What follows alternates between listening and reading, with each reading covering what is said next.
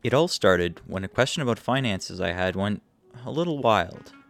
Over the past 5 years, I've been falling down a financial rabbit hole that has given me some unexpected experiences. Whether it be trying to find out what makes billion-dollar companies tick, or unknowingly shaking hands with the vice president of Indonesia, the world of finance is broad, wide, and even scary at times. Although there is a lot to know, hopefully we can learn together. The date of this recording is November 22nd, 2020, and in this episode I use personal anecdotes and hopefully a few laughs to help better determine your debt load comfortability, the cost of borrowing, understanding your credit report and score, and final tips to stay out of debt. Hey, welcome to the Workday Cafe, broadcasting through Trent Radio 92.7 FM in Peterborough, Ontario, Canada, or afterwards on the podcast platform of your choice. My name's Daniel, and I aim at sharing my experiences and what I've learned along the way every week to help you feel more comfortable about the economy and your money. Throughout the show, I'll present stories, supporting information, and occasionally my opinion. If you are considering using any of the topics discussed on the show in your own life, I implore you to research and investigate or seek out a financial specialist at a trusted financial institution. You can find the show after the premiere on workdaycafepodcast.com or look up the Workday Cafe on any podcast listening platform. Now let's get into the show. This match will get red hot.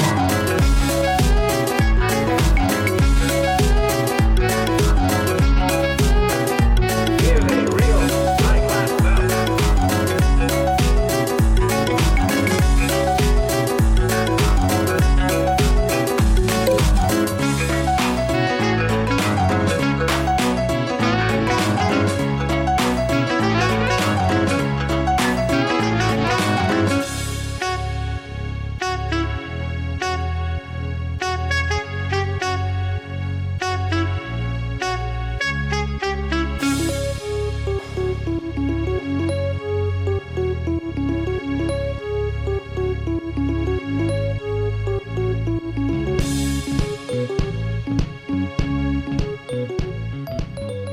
Alright, so before the show begins, even as a person who is generally interested in finances, I almost fell asleep doing the research for today's show.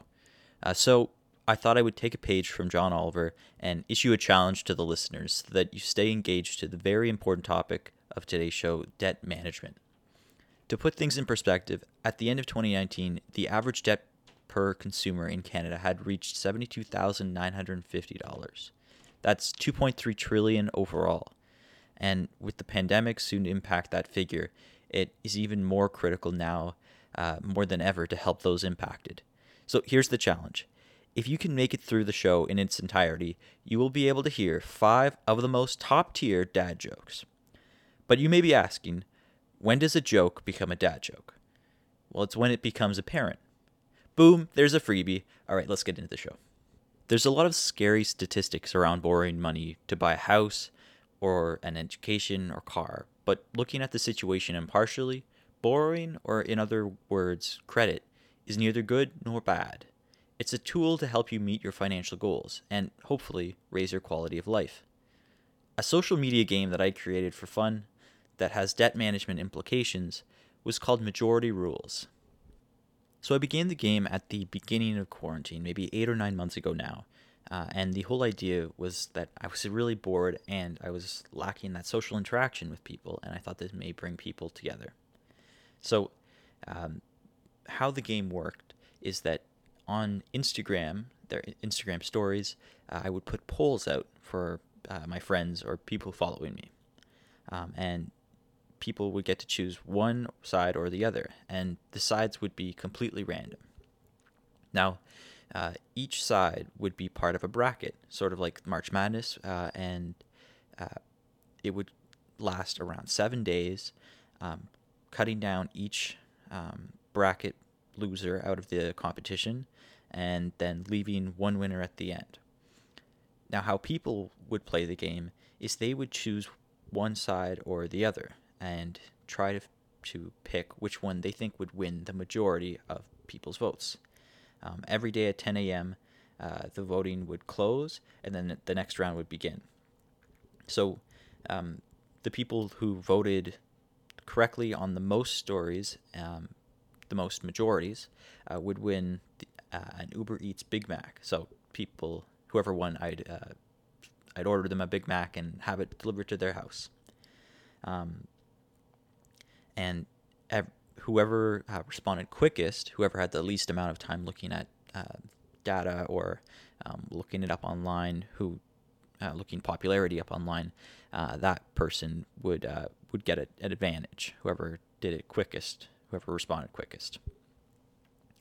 So the categories were all over the place, just for fun, just for people to see what was more popular, what they thought would be more popular. So, for an example, one of the brackets, one of the majorities, would be Oreos versus The Office.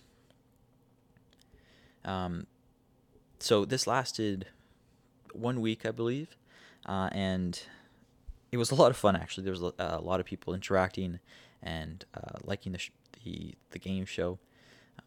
It was a little bit of work on my behalf because I needed to do a lot of data pulling because to figure out if people got answers correct from one day to another, I needed to somehow get the data from Instagram, which is only on your phone, onto the computer so that you were able to cross it off and make sure everyone was counted. So a little bit of data entry on my part, but it was overall a lot of fun. But the main takeaways from that were that there was a lot of actually strategy into going into how you could approach it. So the winners would typically make their guess of what's going to win a majority between 1 hour and 3 hours after I posted it. I guess that way they would get an understanding of what other people were thinking, and they would also see what research online may have shown. This is all just speculation, by the way, on my part, because I was having so much fun with it. So another implication would be that they needed to stay on top of the game, because if they missed one day, they kind of ruined their chances of actually moving forward, because every day the bracket would shrink and their chances of getting points would also shrink. The first day there was 8 brackets, and then finally on the last day there was only 1. That actually is a feedback thing that I may want to do in the future, is to make it more even throughout the days so that people who miss a day can still catch up. But the first time I ran the game, it was just like I said before, where each day, if you missed one, it would almost certainly take you out of the race. At the end of the week, it was pretty incredible because the person who won actually got all but, I believe, 2 or 3 of the bracket heats correct, and they actually decided to donate the money I was going to spend on the delivery and the Big Mac to charity. So it all kind of turned out positive. But at the end of it, it was neither really a good or a bad thing, but it was kind of a tool for me to meet, reconnect with friends, and to help distract them from the quarantine and the pandemic at the time.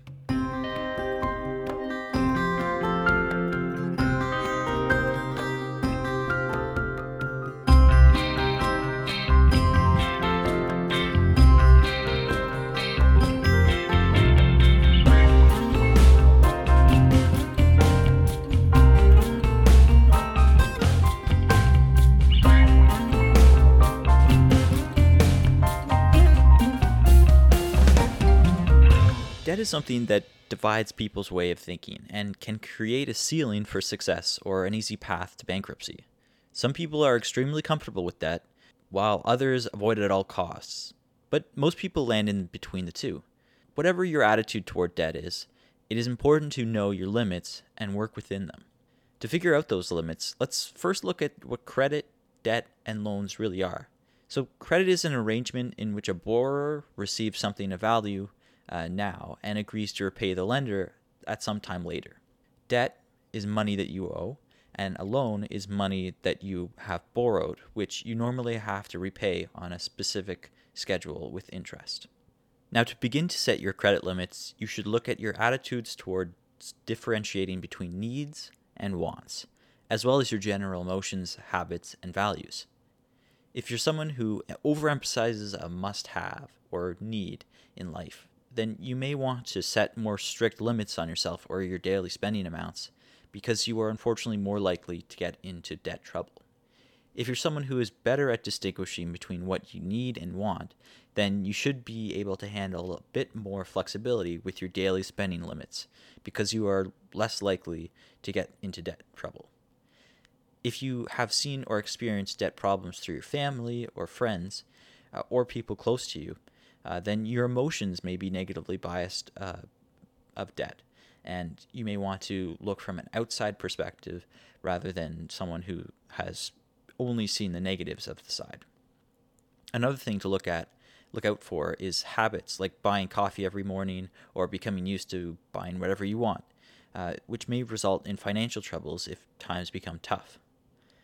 Tough times sometimes results in crime, but the question still stands. If you see a crime at an Apple store, does that make you an eyewitness? Boom, there's your first dad joke. Being responsible with debt starts with knowing your emotional strengths and weaknesses that will help you understand how you can take control of your finances and stay out of trouble. Here are the major pros and cons of using debt.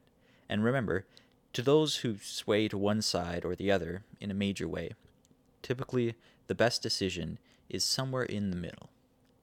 To start off with the pros, you don't have to wait to save up the money or to buy or do what you want. You can achieve your goals sooner. Also, you can build a positive credit history by using debt responsibly. This can make it easier to borrow in the future, perhaps for bigger and more costly goals. And finally, it allows you to pay for unexpected expenses, such as car repairs or roofing repairs or something that comes out of the blue. The cons of using credit begin with you have to budget for regular payments. Also, interest adds to the cost of having the debt, as well as having to repay a loan limit. A loan limits the amount of money you have available now and in the future for other goals or needs. And finally, if you don't repay loans, it will result in a bad credit history, making it more difficult to borrow in the future. Although there is always a risk when going into debt, there still is a big difference between good and bad debt. Good debt is an investment into something that will maintain its value or even produce more wealth over time. An example of this would be a mortgage on a property, a student loan to pursue better education, a business loan, or a purchase to better your health. Bad debt is an investment that will not maintain its value or produce any value in the future. Some examples of bad debt include high-interest credit card debt, a loan to pay off other expenses, or anything that is not a necessity in your life. Everyone's circumstances are different, and some of the examples given may be put into the other group if certain conditions are met or not met. Say you get a mortgage that you are unable to pay off. That's definitely a bad debt. To quickly figure out if you are doing well in comparison to others in terms of debt load, which is the total amount of money you owe, let's look at what experts are recommending as a guideline.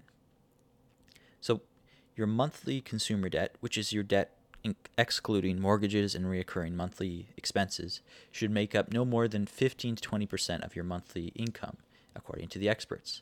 Your total debt payments, which is your consumer debt, including everything else mentioned, should not make up more than 35 to 40% of your monthly income. This is also dependent on your financial comfort level, and you could easily be comfortable with spending less than these amounts. If you pay more than the 35 to 40% on debt, then you have a higher than suggested debt ratio, and may make things unmanageable in the future and could spiral into discouraging lenders from lending to you in the future as well. It is aimless to try and fix debt without knowing how you spend your money. Just like how yesterday I made a pencil with 2 erasers, and it was pointless. Boom, there's another one. Let's now look at the cost of borrowing, and to know the answer, you need to know the annual percentage rate and how interest is being calculated. So the annual percentage rate, or you'll see on paper, it's called APR. This is the actual rate of interest charged on a loan each year. Because the APR is calculated using standardized rules, it can help you compare rates from one loan to another. So a lender must tell you the APR before you sign a loan agreement. To understand the APR of a loan, make sure you ask, how much total interest will I pay? Are there any fees or extra charges? And are there any other charges, including loan insurance? So for example, with a mortgage loan, you must get mortgage insurance if your down payment is less than 20% of the principal. Let's also now look at how the lender calculates the interest. So the method is used can change the cost of borrowing. So for example, with mortgages and loans and other loans, lenders use the remaining balance method. They multiply the interest rate by the principal balance at the start of the term. Each payment includes some of the principal amount. You don't pay interest or on any principal you have repaid though. With credit cards, if you pay the balance in full by the due date, you're not charged interest. However, if you don't pay off your balance in full each month, you'll be charged interest from the day you made each purchase until you pay in full. With different cards, you may pay interest on your daily balance, your average daily balance, or your highest monthly balance. For example, a credit card with an APR of 28.8% that is compounded daily has an effective rate of actually 33.36%. For cash advances and balance transfers, you are charged interest from the date you made the cash advance or balance transfer until the date you repay the amount in full. Let's now move over to the predatory nature of payday loans, which could be a whole show by itself, but I thought I'd just focus in on what you should be looking for and hopefully what you can avoid. So before you apply for a payday loan, check out other options, whether it be a line of credit, overdraft protection on a bank account, or cash advances on a credit card. Almost any other loan option is better than a payday loan in terms of interest rates, in terms of mental health at the end of the day. It's something that is very predatory and in other countries is actually illegal. Secondly, you should find out about all the fees and charges you will have to pay. Read and understand the fine print. These kinds of companies they prey on people who are not financially literate and need money quickly. So as long as you can maybe ask a friend or ask someone that you trust, even someone from your main bank, almost every option or almost in almost every situation, there's a better option than going to a payday loan. Finally, calculate the amount that you are sure you can repay on the due date. This is a big thing for payday loans and for any loan in general, because it's the main barrier and the main reason why people become in debt.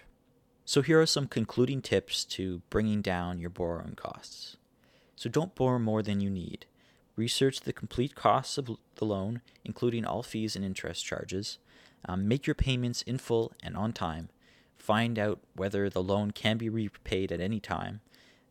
Pay down your debt quickly, but find out if there is a penalty to increase your repayments. When you are buying something on credit, find out if there is any discount on the price if you pay cash instead. And shop around at different banks and lending firms. At the very least, it will give you a better idea moving forward. And just like the shovel, it may be a groundbreaking discovery. Boom, there you go, got you again.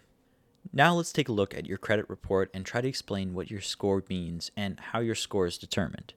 So a credit report is a report based on your credit history. It is one of the main tools lenders use to decide whether or not to give you credit. So a credit score is a number that expresses your credit information at one point in time. It indicates the risk you represent for investors, or for lenders rather, compared with other consumers on a scale from 300 to 900. High scores on this scale are good. The higher your score, the lower the risk for the lenders. And the lower your score is the worse. It means that it's the higher risk for a lender. So Canada's two credit agencies use slightly different forms for credit reports, but they include the same types of information, including your name, address, date of birth, employment information, details of your credit accounts and transactions, and whether you make payments on time. Your banking information, including any non-sufficient funds or check history. Public record information, such as whether you have secured loans, bankruptcies, or judgments against you. Information about any collection against you as well, and a record of inquiries from all organizations or individuals that have requested a copy of your credit report in recent years. It's important for you to know what goes into your report because that's the thing that people are going to be looking at when it comes time to asking for a mortgage or a loan. Specific things like a record of inquiries from all other organizations on your credit report is also important. It's a strange thing, but people don't like to see that you've actually checked your report too often. On average, once a year is best for you because then you are able to see if something was wrong or if there's a small chance that your identity has been stolen and then your credit report would be skewed because of it. Other things like making payments and your employment information are all things that it's up to you to check that it's on that the credit report. In terms of making payments, it's up to you as well to make those payments and make sure they're actually accounted for from your bank. All these things add together to make your life easier in the future for things you could do today, as opposed to being stuck at barriers in the future because of mistakes or just general mishaps. So here are some tips for improving your credit score. So pay your bills in full and on time. Just as I mentioned earlier, at least pay the minimum amount shown on your statement and set up automatic payments to ensure that your bills are paid on time. Don't go over the limit on your credit card and keep your balance low, below 35% of your credit limit if you can. The higher your balance, the more it affects your credit score. Don't apply for credit too often. Too many lenders asking about your credit in a short period of time can lower your credit score. Pay off your debts as quickly as possible. Build a strong credit history. You may have a low score simply because you don't have a long credit record rather. You can improve your score by using a credit card and paying it off on time every month, or getting a loan for something that you're working towards as opposed to paying it off fully right off the bat. Check your credit report about 6 months in advance if you plan to make a major purchase that will require you to take out a loan, like buying a house or a car, and this will give you time to correct any possible errors and improve your score. Mortgage, car loan, consumer spending, sometimes despite your best efforts, you find yourself with more debt than you can handle, and although it may seem impossible, you can get out of debt. The first step in solving your financial problems is to admit that you have them and take control before they get out of hand. Knowing yourself is great, but knowing the world can be more difficult. But I ordered a chicken and an egg online, and I'll let you know. Boom, got you again. For the final section of today's show, I thought I'd take a look at 5 tips for getting out of debt. First, use savings to pay off balances. You may be able to cash in an investment or sell an asset, but keep your regular savings plan and always keep an emergency fund on hand. 2, pay down your highest interest rate debts first. If you carry a balance on your credit card, this is likely the debt with the highest interest rate. Use cash or a debit card while you pay off this debt to avoid accumulating more debt. So 3, switch to less expensive credit cards. Some things like American Express or even higher tiers of Visa or MasterCard are things you don't really need and don't give the benefit for the things that they offer. Getting basic credit cards can be just as helpful to you in the long run as the more fancy ones. So number 4, contact your creditors. As soon as you realize that you are having trouble making ends meet, call your creditors and explain the situation. Specifically in the pandemic, in most cases, they will work out a modified payment plan that will make it easier for you to pay off your debt. They are people that would like to get you to pay off your debt and not see you go bankrupt and see their money go to waste. So they would like to work with you, and it's much better than shutting them out or trying to avoid them. Fifth and finally, talk to trusted financial professionals. These may include your bank representative, your financial planner, or a credit counseling agency. With their help, you will be able to evaluate your current debt situation, determine your present and future needs, make a budget, and find ways to pay off the debt. To conclude, in order to better understand debt, you need to start by determining your debt load comfort level, then truly comprehend the cost of borrowing and understand your credit report and score, and to use the tips provided, like paying off debts with savings, not emergency funds, and to work with your creditors as opposed to fighting with them.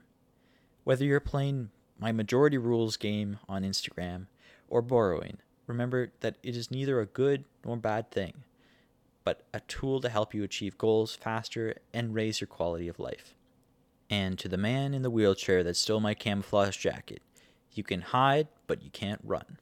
Boom, that was the final one. Thanks for making it to the end of the show.